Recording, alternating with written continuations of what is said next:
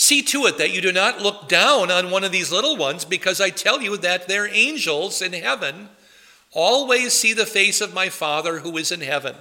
For the Son of Man came to save what was lost. I had a colleague. You don't need to know who it was. I had a colleague who could not read this verse correctly. We talked about it often. But he would always say, their angel in heaven always sees the face of my Father who is in heaven. But it's not. It's angels in heaven always see the face of my Father who is in heaven. And why is that? I think because of past education or what have you. But they're angels in heaven. Does each person have a guardian angel? Well, I'd like to walk you through the three primary passages that flesh out this doctrine for us, okay? Clearly, we have angels looking out for us all, right? There are angels. Some of them in the Bible appear to be angels that govern whole nations. When Daniel is waiting for one messenger, the angel finally shows up and apologizes for being late because he was struggling against the prince of Persia. That we learn a lot from that moment in time. That an angel could be late says a lot to me. And I wonder how many bullet points I could draw out of that one. I haven't tried to yet. But let's just talk about this, the idea of guardian angels. Number one, angels, plural, carried the soul of Lazarus to heaven in Luke 16. Do they have to hire additional angels to carry a guy's soul to heaven? Souls that don't weigh anything? No, they don't have to. Or are there carrier angels? Well, let's just leave this one sit. Angels, plural, carry the soul of Lazarus to heaven. Angels, plural, rejoice over the repentance of one sinner. And although I would think that all of heaven would rejoice over the repentance of one sinner, if you think about the way that the world goes these days, is there a sinner repenting frequently? So is heaven just a constant interruption of uproars of joy over repentant sinners? Maybe. That disturbs my thoughts about what heaven is like a little bit. You got something to say? Go ahead, Beth. It's an extension of the joy. Just like the Father, the Trinity has emotion. The messengers, confirmed in their bliss, experience the privilege and joy over us creatures. And I just picture it as a constant parade and eruption of probably hallelujah. But if they're trying to get through the Te Deum, they're not going to be able to finish the song. And that's kind of my thought also at the same time. So that's why I wonder about this one. But nevertheless, the best one, I think, it goes back to Jacob, though, Genesis 31. So the Mahanaim, Jacob is approached, or rather sees, two camps of angels ahead of him as he's on his way. And he's alone. And yet there are all of these angels that suddenly are with him and that he's permitted to see. And he even names the place two camps. He says Mahanaim. So that's a pretty cool moment too. And so we've gone down this path. Maybe it's too late for me to ask this, but I'm going to tell you I'm about to show you the doctrinal dogmatic conclusion, but you might not want to see all of it. Because there's good news, but there might also be bad news. So are you ready for this? I guess we're all grown-ups, but still it scares me. All right, well, let's go. Johann Gerhardt wrote in 1625 the doctrinal textbook that destroyed the doctrine, the idea of dogmatics, because he wrote so much. So 33 volumes of advanced doctrine. It's huge. I've been buying it a book at a time for the past several years in English. It's not all done being translated yet, but his Latin is very thick. But let's move on. Gerhardt says, We should not assign the guardianship of one person to one angel in such a way as to exclude the assistance of the rest. In other words, do you have a guardian angel? No, I have many. Okay? Maybe I should have left it there. But his next word is conversely. So, conversely, because a legion of wicked angels was in one man in Mark 13, and because when the devil was once cast out, he took 7 more wicked spirits in Luke 11, thus it seems that not just one devil lies in wait for each person, but several. The ministries of the good angels are united for good, but the ministries of the wicked for evil. So, yes, you have multiple good angels, but there also probably would be then multiple demons who have your name tag right now. So, it gives us more to pray about, doesn't it? And with regard to our children and our grandchildren, it gives us more to pray about. You know, Lord, protect them, be with them. Remember Job's prayer for his children? In case they sin. Yeah. Forgive my sins and my sons is the way that translates into my nightly prayers. You know, you don't have to know my whole nightly prayers, but that's one of the lines that it's not really written, but it sure is the same night after night. Long nightly prayer. All right, back to Jesus. What do you think? If a man has 100 sheep and one of them wanders away, will he not leave the 99 on the hills and go looking for the one that wandered away? If he finds it, amen, I tell you, he rejoices more over that one sheep than over the 99 that did not wander away. In the same way, your Father in heaven does not want even one of these little ones to perish. It's not that God is unhappy with you because you are faithful, but he's delighted when somebody who has fallen away repents and comes back. Because do you get into trouble and have to repent also? So the Father is happy with that. I apologize that I don't have my picture of sheep here. I realized just this second, oh yeah, I was going to finish that this morning, but I didn't. So we'll move on to this. Discipline, repentance, and forgiveness. I talked about this in a sermon just a couple weeks ago. I gave you my little poem that identifies Matthew 18. We're going to talk about it again today, I guess. So if your brother sins against you, Jesus says, go and show him his sins just between the two of you. If he listens to you, you have regained your brother. What is the first step in discipline? One-on-one. Yep. I like to say, first you go. First you go.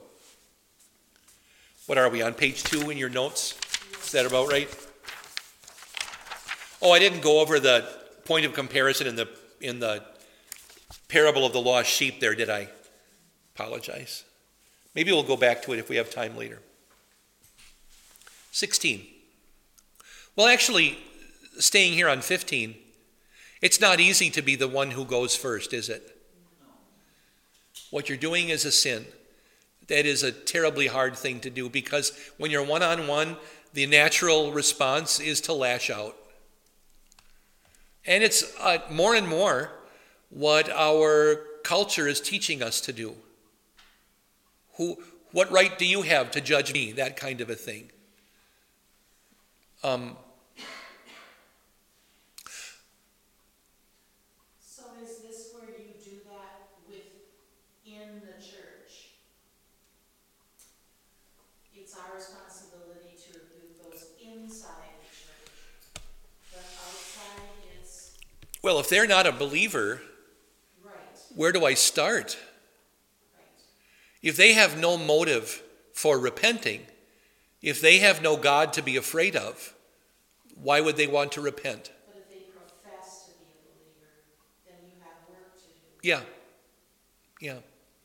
If somebody is just a pagan, then we gotta start with Jesus. Yeah. Yeah. And if somebody has relapsed into their paganness, And we got to go backwards. Yeah. Okay. Second, if he will not listen, take one or two others along with you, so that, quote, every matter may be established by the testimony of 2 or 3 witnesses. That's a quote from Moses. And so the second step is to go, or 2 or 3, but take a couple along with you, at least 2. And also, there are witnesses to this, whatever it is. You are sinning.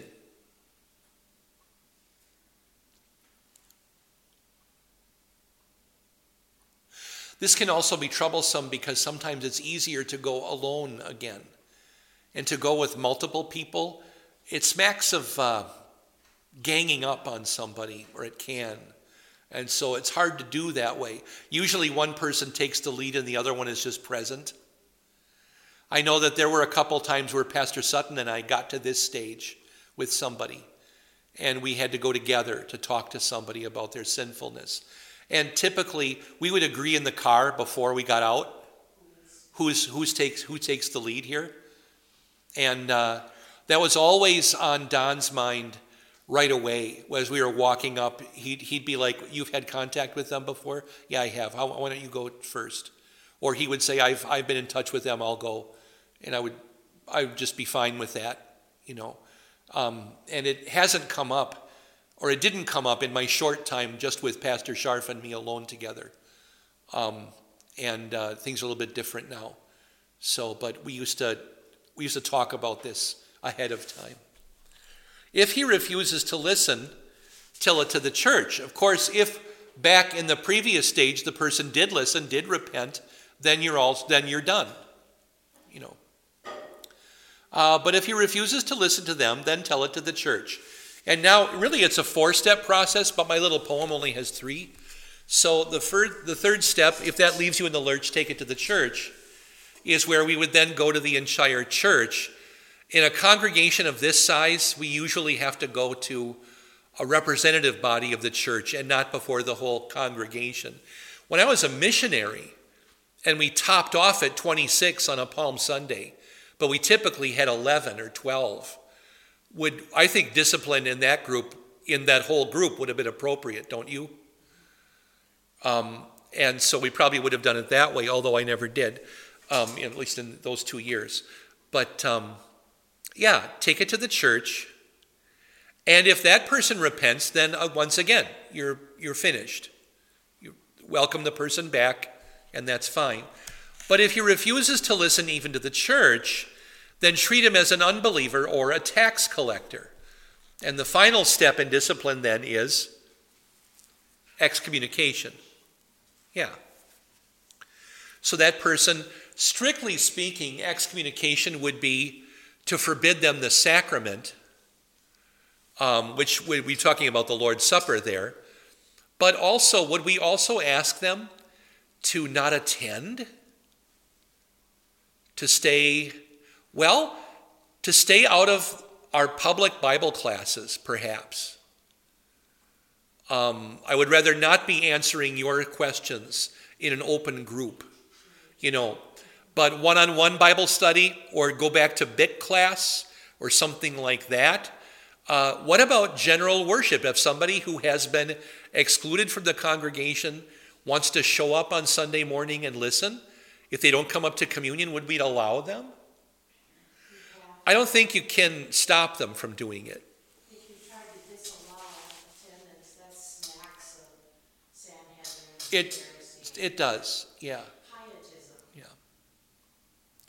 I want to get to Jesus binding here. We talked about this more in chapter 16, but it occurs here again in chapter 18. Amen, I tell you, whatever you bind on earth will be bound in heaven. Whatever you loose on earth or untie will be loosed or untied in heaven. In other words, unlocked or set free. And let me just ask this question, because this has come up in my own family. Is there a return from or release from excommunication? Yes. Yeah. Yes. Yeah. And it should be contingent on only one thing. What's that one thing? Repentance. And if it's a public sin, maybe a display of that repentance in some way. If, whatever it might happen to be. Should there be a penalty imposed by the church if this woman had an affair and she is now excommunicated because of the affair? Should she be forbidden from re-entering communion, for example, for 1 year or something like that? And it's marked on the calendar in the pastor's office or something like that. It bothers me that I've seen that. I was in those days young enough that and I guess obedient enough that I would just think, I guess I don't understand this well enough yet. Now I would fly into a rage and demand from that pastor, where are you getting this false doctrine from? But maybe that's just because I've grown a little bit. Maybe someday I'll even be a grown up, but we'll see about that. But theologically, I want to know where that would come from, because that's completely wrong. And we don't see it in our circuit. We don't see it in our conference, and we talk about it. And so I'm glad of that. But yeah, go ahead. Can I ask you a prickly question now? While you were talking, I thought what you taught us, grace is grace is grace. Yeah. What about a pastor who has open sin and is removed from, either removes himself or is removed from his call? Yeah. What would that take for? I know of a pastor in a different Lutheran church that is a pastor again, even a doctor of Hebrew.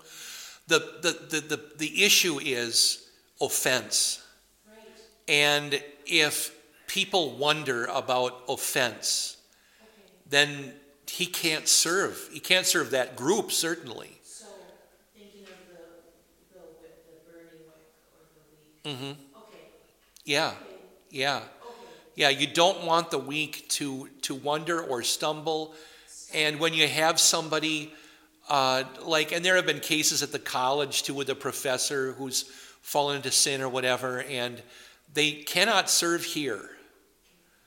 And in some cases you have somebody who just decides to jump ship and they go to a different church body or something. You can't stop them from doing that. But I do have to pray about that myself quite often, because once in a while that's an unrepentant sinner, a former called worker who gets occasionally, if they don't submit to this kind of discipline, they can get downright uppity about, what right have you guys to judge me, and that kind of a thing.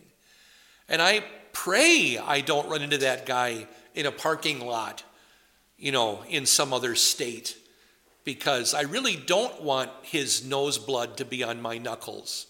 But it might happen, I pray for pastors who may be having too long of a memory, and I'm not just talking about called workers Yeah. here, who can't stop remembering something that's been done to them or in the church. Oh, yeah. Because we're all under that same law of love, right? Mm-hmm. And what Christ said in the prayer, forgive us our trespasses as we forgive Yeah. those. I understand it's different between Yeah. public ministry and... Yeah. And that person, when they're forgiven, they don't cease to be part of the una sancta, the holy Christian church, and they have their private ministry, but not public ministry any longer. Yeah. 3 questions. Hopefully they're softballs, but they get harder. Are you ready? Okay. So the pitcher looks, the catcher puts down a 1. That's just a fastball. You ready for it? Okay. If an excommunicated man dies without repenting and insisting that he doesn't care or that he was not sinning, in his opinion, what's his status if he dies that way? Damned. Is he damned? Seems like he's damned. Yeah, he's damned. I mean, you pray, but if he says I didn't sin and he was sinning, then he's damned. Let's try it again. If an excommunicated man repents and is restored to membership and fellowship with the church, what's his status? He's a forgiven believer. He's life in heaven, right? Yeah. That was more of a lob. That was a softball. Okay. Let's try this one. If an excommunicated man repents but dies before he's restored to membership and fellowship with the church, what is his status? The Lord knows. But I like the repent word there. So we leave him in the Lord's hands. This one falls under a similar category, not identical, but as the baby who dies before the parents can bring it to the font. You know what Luther said about those babies? They are baptized in the Lord's death.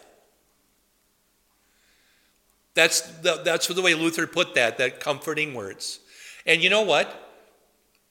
The phone rang when I ran across that quote the other day. And my copy of Luther's works fell shut. And I had 4 of them open and at that time. And I never could find that quote again.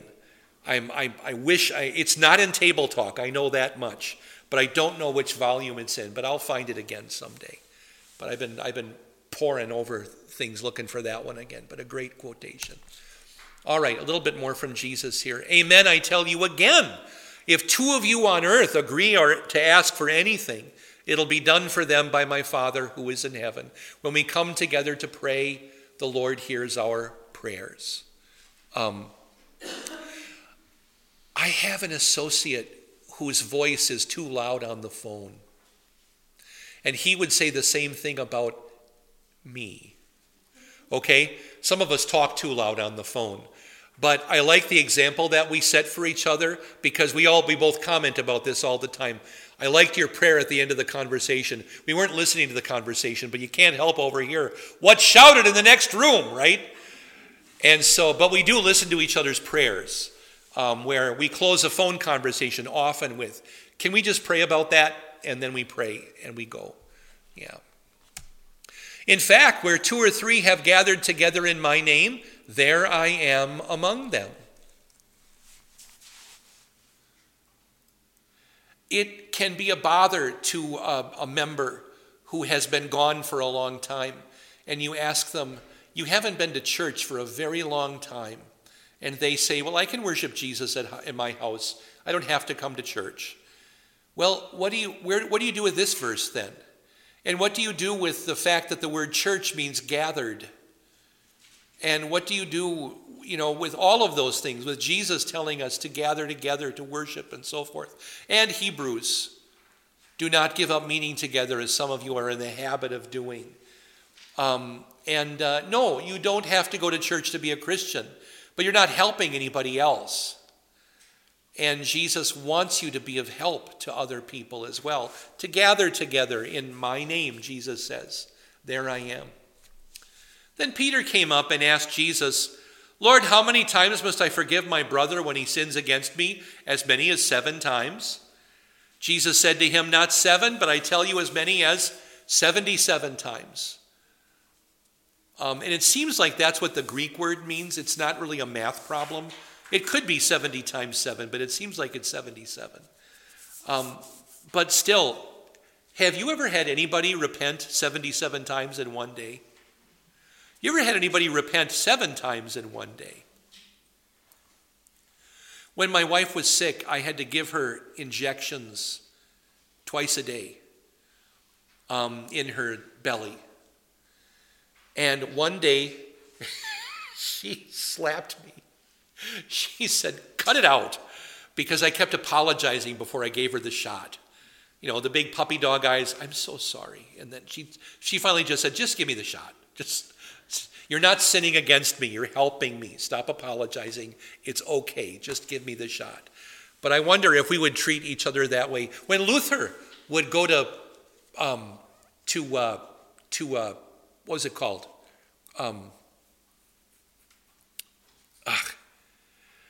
to the booth, to confession. Thank you. And he would spend, an hour in there, and then get out, and then step back in. And his poor pastor, who had to listen to that and said, "Come back when you really have sinned." He would, and finally, what did that guy do to Luther? He made him teach. He thought, this is a monk who has too many sins on his mind. He should go teach theology. And so that's what he made him do. Yeah. The grace of our Lord Jesus Christ and the love of God and the fellowship of the Holy Spirit be with you all. Amen. Thanks for letting me do this. God bless you. You've been listening to Invisible Church, the Bible study podcast from St. Paul's Lutheran Church, New Ulm, Minnesota.